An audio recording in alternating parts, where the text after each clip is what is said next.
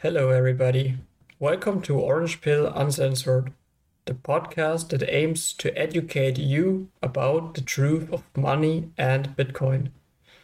I am your co host, Michael. Joining me is my fellow co host, Jemson. We are glad to have you all tuned in. Disclaimer: Orange Pill Uncensored is for educational and entertainment purposes only. The information on this podcast is solely the opinion of the hosts. It doesn't provide any financial, investment, tax, or legal advice. Investments in Bitcoin causes considerable risk of loss. Listeners should exercise caution and do proper research before making any investment, tax, or legal decisions. So this is our second episode today. Which topics are we going to cover today, Jemson? In this second episode, we will be covering more about the origins of Bitcoin. Where does Bitcoin come from? Who is Satoshi? Why does it only come out in 2008? Why anonymous? And why do we need a free, decentralized, uncensorable digital asset, digital currency called Bitcoin? Joining me is my fellow co-host, Michael. Yeah, Jemson, thanks for this nice introduction about today's episode. I'm very excited to discuss all of these topics with you. So, I would start, I would suggest to start right in with our first question for today. Where does Bitcoin come from?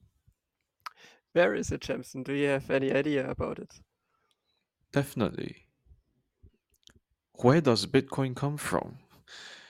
Hmm. I mean, based on my personal experience, not sure about the fellow listeners out there who may be hearing this for the first time, but based on my experience, I would say that Bitcoin comes from uh, it comes from an anonymous group of developers, cypherpunks, or uh, techie people, I would say, like me, who actually create the open source code, create this open source blockchain. So I believe that's my answer. To keep it short and simple. Yeah, actually, nobody really can answer this question. Um, Well, we can know for sure that Bitcoin comes from the internet and will always stay in the internet. And we have to look a little bit back in history. Um, so internet became big in the 1990s, but it existed earlier, I think since the 70s already. Actually, first introduced for military communication, and but since it became big in the 90s and people became aware that it's going to be a global thing and something that will change society in a drastic way. Um, we realized that the old money system that we had, which is mostly cash or also credit cards, was not native to the internet, but because payments and trade in markets more and more were coming online, um, we wanted to use our old money in the internet also. But there is no way that I can send you €5 over the internet, just like I could give you €5 in cash. Let's say you want to send an ice cream to me. So there was the need for somebody else to be in the middle to process the transaction. So with the internet, also payment providers came. Like nowadays, we have the big ones like PayPal, Google Pay, Apple Pay, and all of those. And it was needed to give trust in third party and also, of course, the risk of revealing your identity and sensitive information, which also could be stolen. So since the 90s, or even a bit before, since the 1980s, there is a group of people called the cypherpunks, which are very good with technology and understand code, understand cryptocurrency.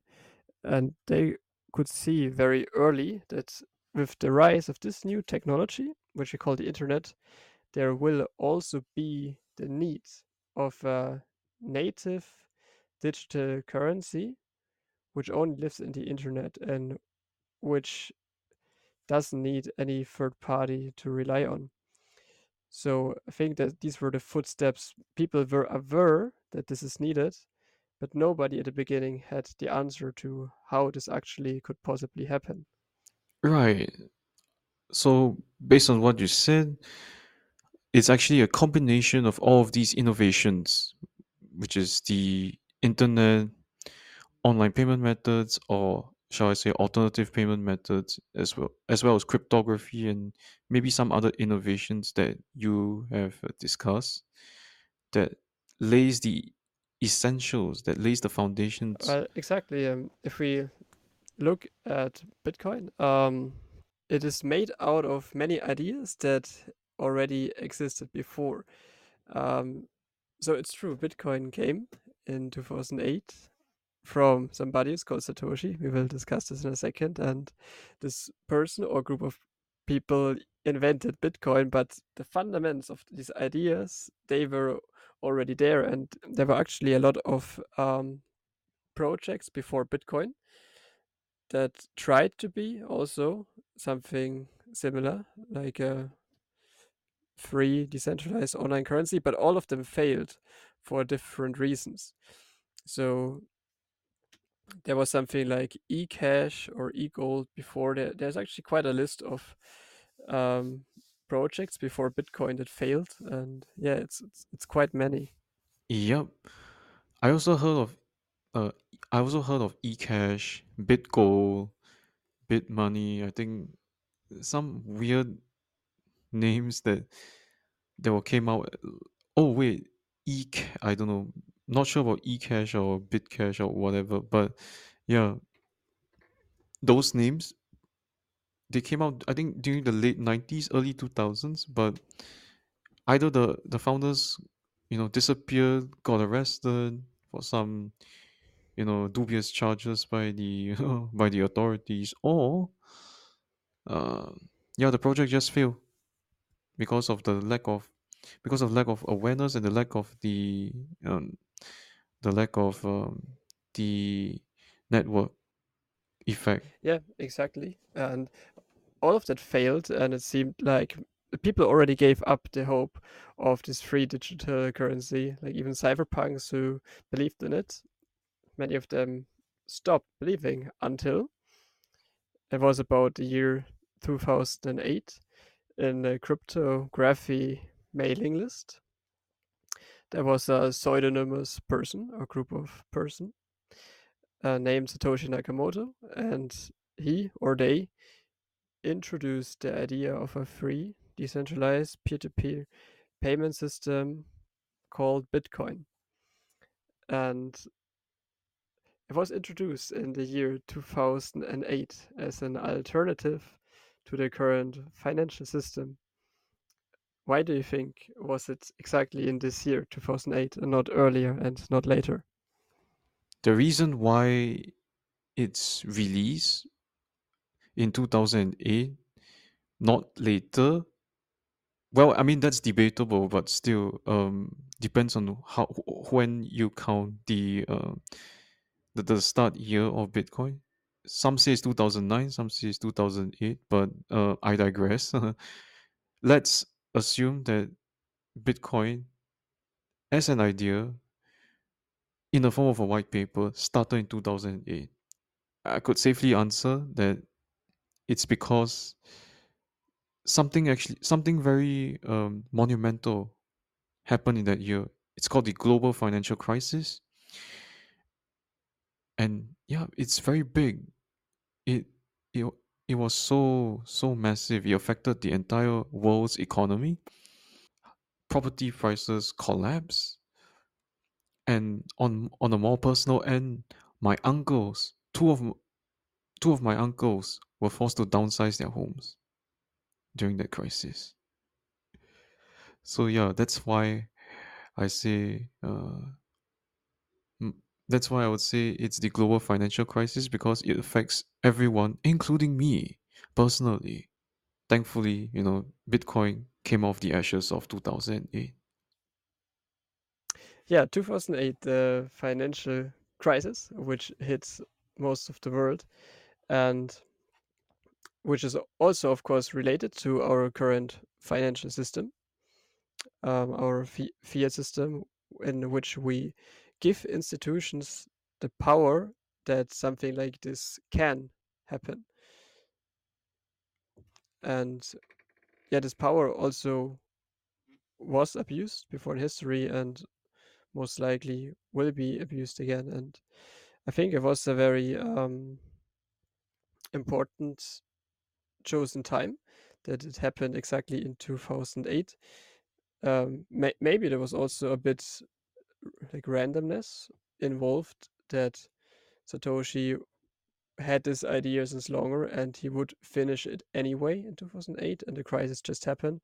But it could also be that it was just right now the given time to release and introduce something like Bitcoin to the world,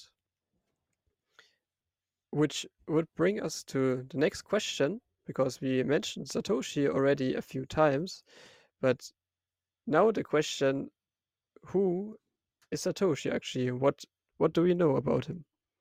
I would safely say my educated guess would be that Satoshi is unknown until today because we never know who is the person or the group that's responsible for creating Bitcoin or inaugurating the Bitcoin network, or even writing the we don't even know who's the author of, like, we can't even dox the author or find out who the real identity of the author of the Bitcoin white paper is. So that's why I say he is anonymous. It could be a person, it could be a group, nobody knows. So what do we know about Satoshi? What is there? Because we know obviously this person or whatever existed. So what can we say for sure? What we could say for certain is that at least he is one of the main contributors who is active during the early years of Bitcoin because of the correspondence, in other words, communication within the Bitcoin talk forums or the Bitcoin forums during those early days. He left behind several messages, and he also actually left behind a very powerful message. And that message is Chancellor on brink of second bailout. If the date is not wrong, I believe it's January 3rd, 2009. Yeah, I think so. So what does it mean? What does this quote means with the chancellor? Chancellor, in case any of you do not understand this term chancellor, you probably might think, the Iron Chancellor, like Bismarck, Otto von Bismarck. No, it's not. It's not that type of a chancellor. It's actually a very, very rather specific term used by the British. That title, the title's full name, the title's full and accurate name is actually called the Chancellor of the Exchequer, which is basically the British equivalent or the UK equivalent of the Fed Reserve Chairman in the US, or like a finance minister, or like something similar to Treasury Secretary, but UK version. Yeah. Which could probably be a little bit of a sign that Satoshi was from the UK? Or why would he choose that? It's possible because he probably chose the newspaper article or headline as the world's first ordinal. There are other signs and there are other hints, I would say, that will give Satoshi's location away, like where he's from. Some say that based on what he has written, perhaps in the white paper itself, and as well as some of the correspondence that he constantly wrote messages to with the different developers and the early Bitcoiners in the forums. The like the type of English that he used, some say is a British style English because of the usage of certain words like color spelled with a U, for instance. How I'm familiar is how I'm familiar with that is because I'm also brought up with British English as well when I was young, growing up. Because believe it or not, Singapore was once a British colony, and that's why we use the British standard when it comes to the English education. Interesting. Maybe it's you. Maybe you're Satoshi. Oh, I don't want to shoulder such huge atlas-like responsibility of the creation of something so monumental. But who knows? Might be me. But then again, I know it's not me because back in 2008, I was really young. I was just 15 years old. I was a young punk, and I was just pissed that the crisis has to come, and it personally affected my family. So it's definitely not me, unfortunately, as much as I think that Satoshi is me. Yeah, but then again, it leads to other clues as to where Satoshi might have been located before he last disappeared. Number one is the correspondence. Number two is the world's first Bitcoin inscription slash ordinal, which is from a UK newspaper, The Times. The third clue is actually the time zone. That very specific time zone in which that he writes messages like forum messages, correspondence, emails, and whatnot. The timestamp is the timestamp that's captured on the particular time in which he sent the message is in such a way that it will be too early, I believe, for the American side, the North American, South American side, or it will be actually too late on the Asia Pacific side. So that narrows it down to somewhere in between, which is somewhat closer towards the GMT, Greenwich Mean Time Standard. So it could possibly be from these hints. Of course, nobody knows for sure, but it could possibly that Satoshi was from either the UK or somewhere in Europe. At least that's from where he operated. Yep. So clues like this, these three clues, I could actually go on with even more clues.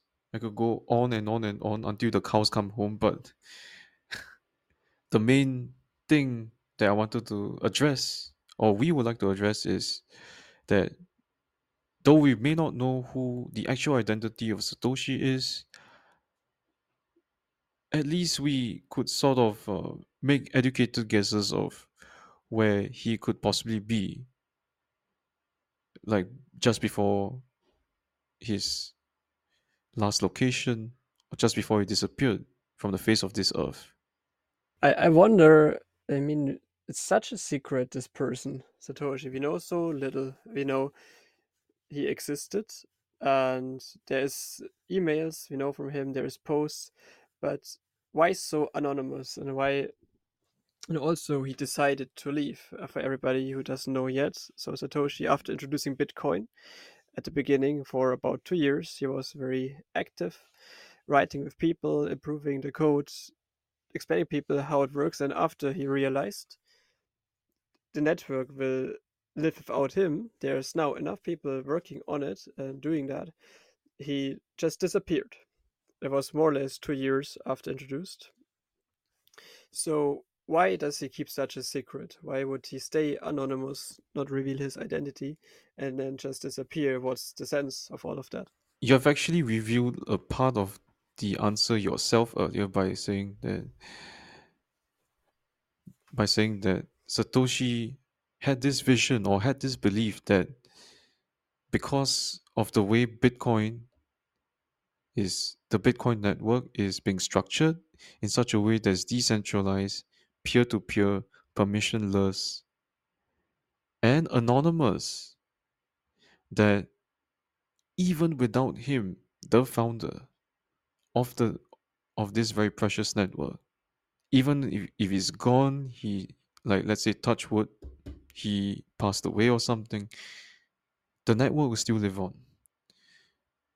And 14 years from that very date of inception of that white paper, the network still lives.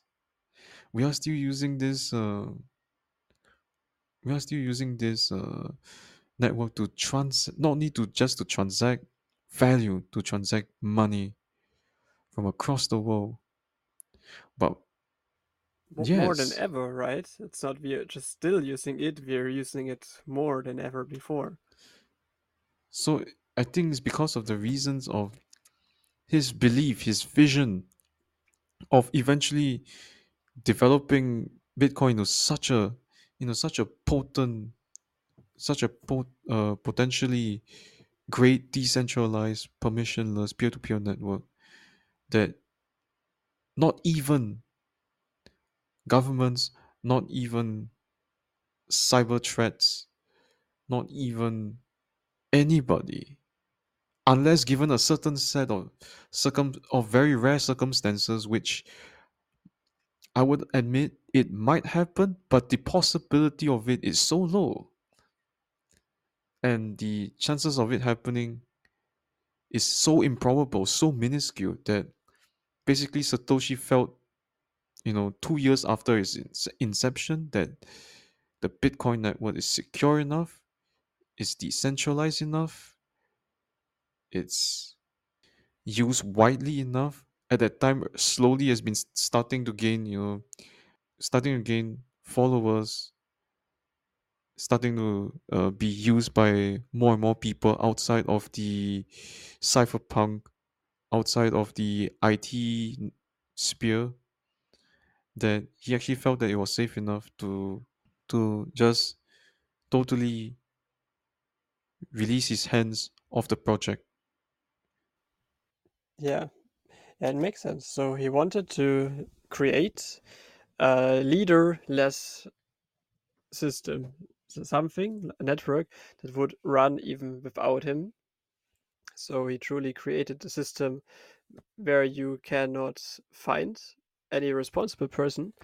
And I think in a world where in our world he would have a lot of enemies, I guess. So if Satoshi would be known, of course, some companies, some governments would really not like him, and he would be like a threat. And he could be possible tortured or convinced or brainwashed or whatever. And like this affects the network negatively if people who would use Bitcoin would also see Satoshi as the leader, and then somebody would brainwash him and make himself believe Bitcoin is a bad thing.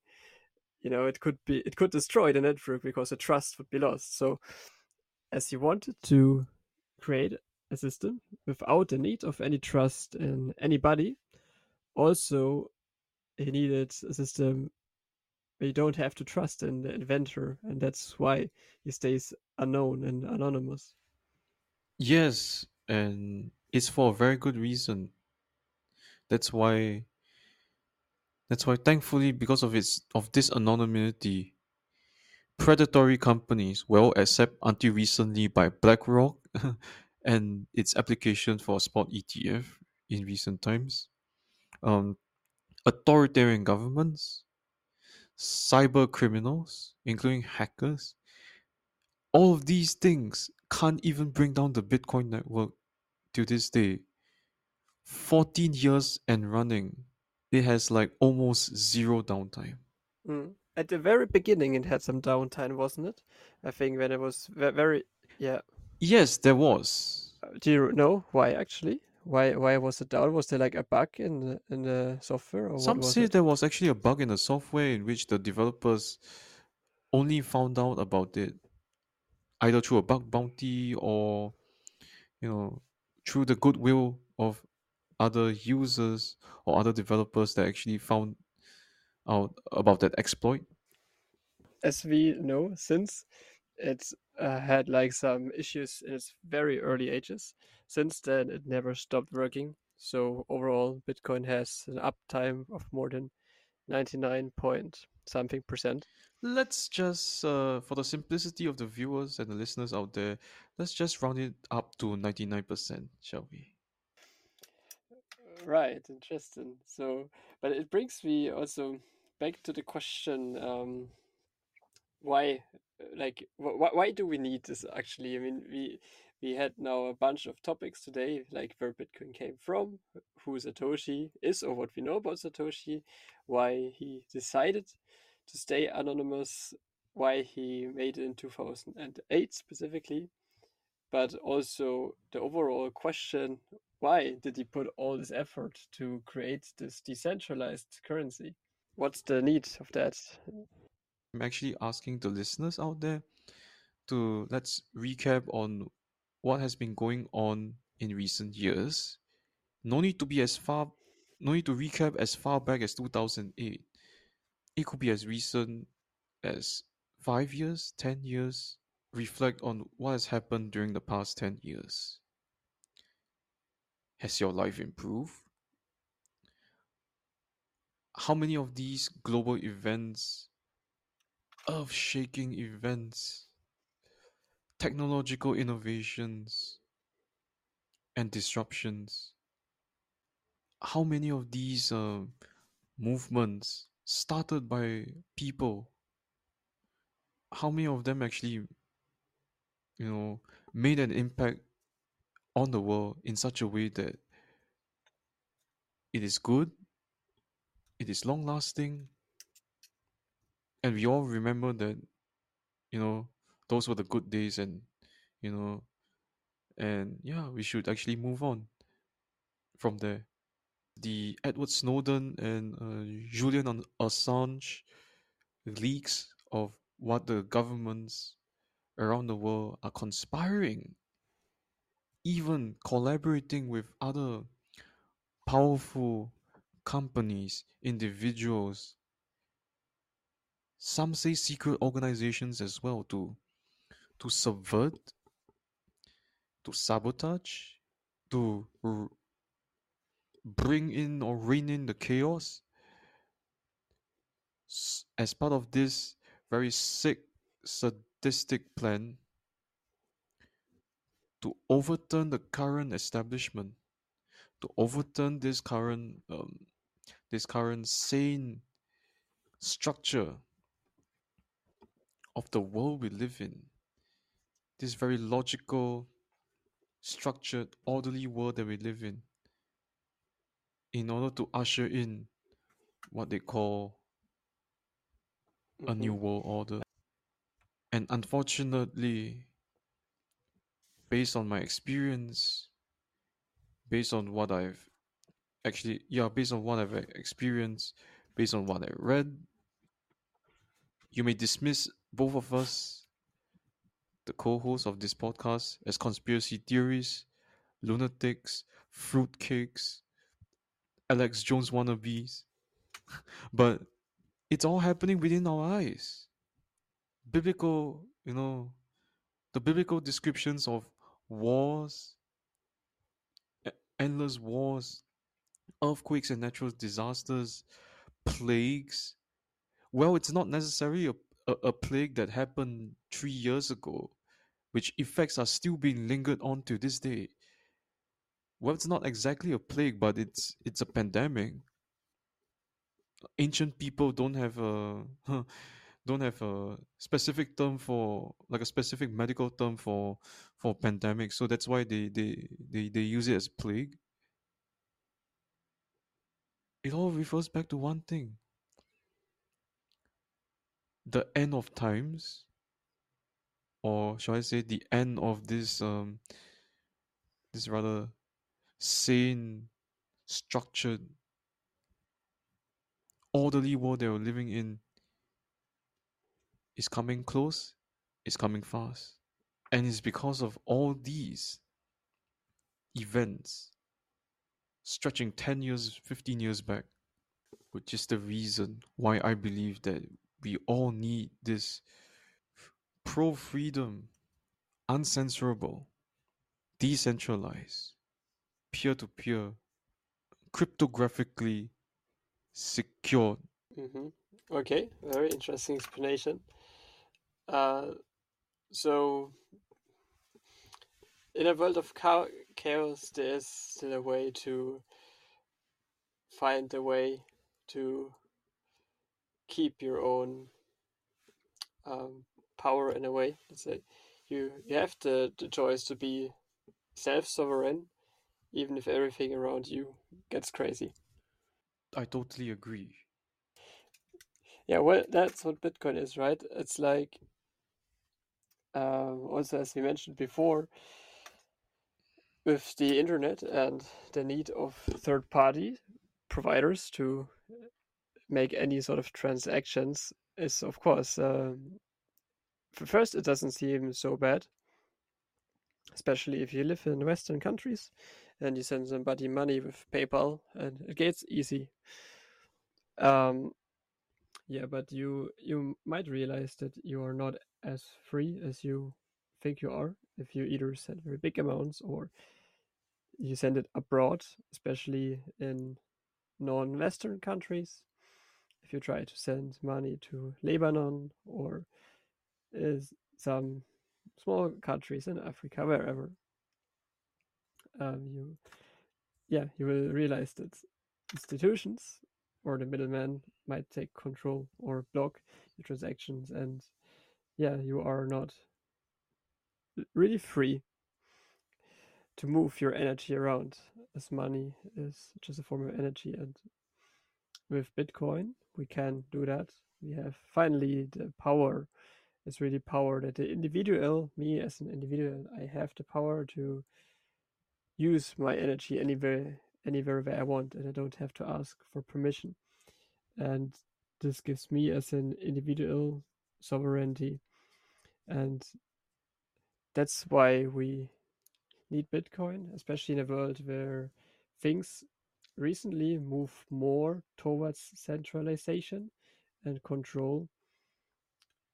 The question is, of course, in the end, it's an individual question to everybody. Do we want this? If somebody is happy to trust someone to be controlled, I would say, okay, go for it. But if you value your own freedom and your own choice, then Bitcoin might be the right option for you. Yes, Bitcoin Bitcoin is this very essential life raft to many already living out there in this world, especially in countries like what Michael has mentioned earlier. Either they are either they are infamous for its tyranny, autocracy, corruption. Yeah, and the people have no choice. They didn't, they didn't have the choice. They didn't have the. Some of them didn't even have the vote to deserve the governments that they all have right now. But yet they have no choice but to endure such hardships. Two of my friends come from such countries. One of them, I believe, you probably would have known in the first episode. Her name is Marina, and yes, she came from Ukraine, where unfortunately, despite what the Western propaganda, the media would like to tell you that yeah, they are still at a war, and it's a pity that it's really a shame. It's really sad, tragic to see that that country in Eastern Europe, bordering Russia, is being attacked by its giant neighbor. But the reality is that I believe a lot of people forgot is that Ukraine is equally as corrupt as Russia, if not even worse. Even before the war started, no ordinary Ukrainian is actually living well, especially right now with the war. And it's thankfully because of Bitcoin, because of this innovation that allow innocent, freedom-loving Ukrainians with so much talent, so much potential, like Marina and many others, to be able to flee from that really really tragic events that's happening in their country across. Because if given any other assets, be it physical assets or whatnot, like gold, property, try doing that, liquidating your assets or bringing them across borders within such a short notice of time without triggering the border control, uh, the national customs and whatnot of the other countries, especially here in Europe. And I say that all of the mentioned physical assets, like for example gold and property, they are not up to the job. Only Bitcoin can be that break in case of emergency use, Hmm. life raft of an asset that is ready made to save lives. Hmm. Very nice. I would say very very great ending words. Bitcoin saves life. And yeah, cool. Yeah, I would say we've covered all the questions for today so far. So thanks everybody for listening. That was our second episode. And thanks Jemson for co-hosting me today. Yes, of course. And yeah, we will upload one episode every second Friday, so that every 2 weeks there will be another one coming. Definitely. All right. So thanks everybody for today. Thank you, Jemson. And then see you hopefully in 2 weeks again. Yep. Thank you, Michael. Thank you, everyone, for giving us the opportunity and the time. So, thank you, everyone. Stay safe and get orange pill.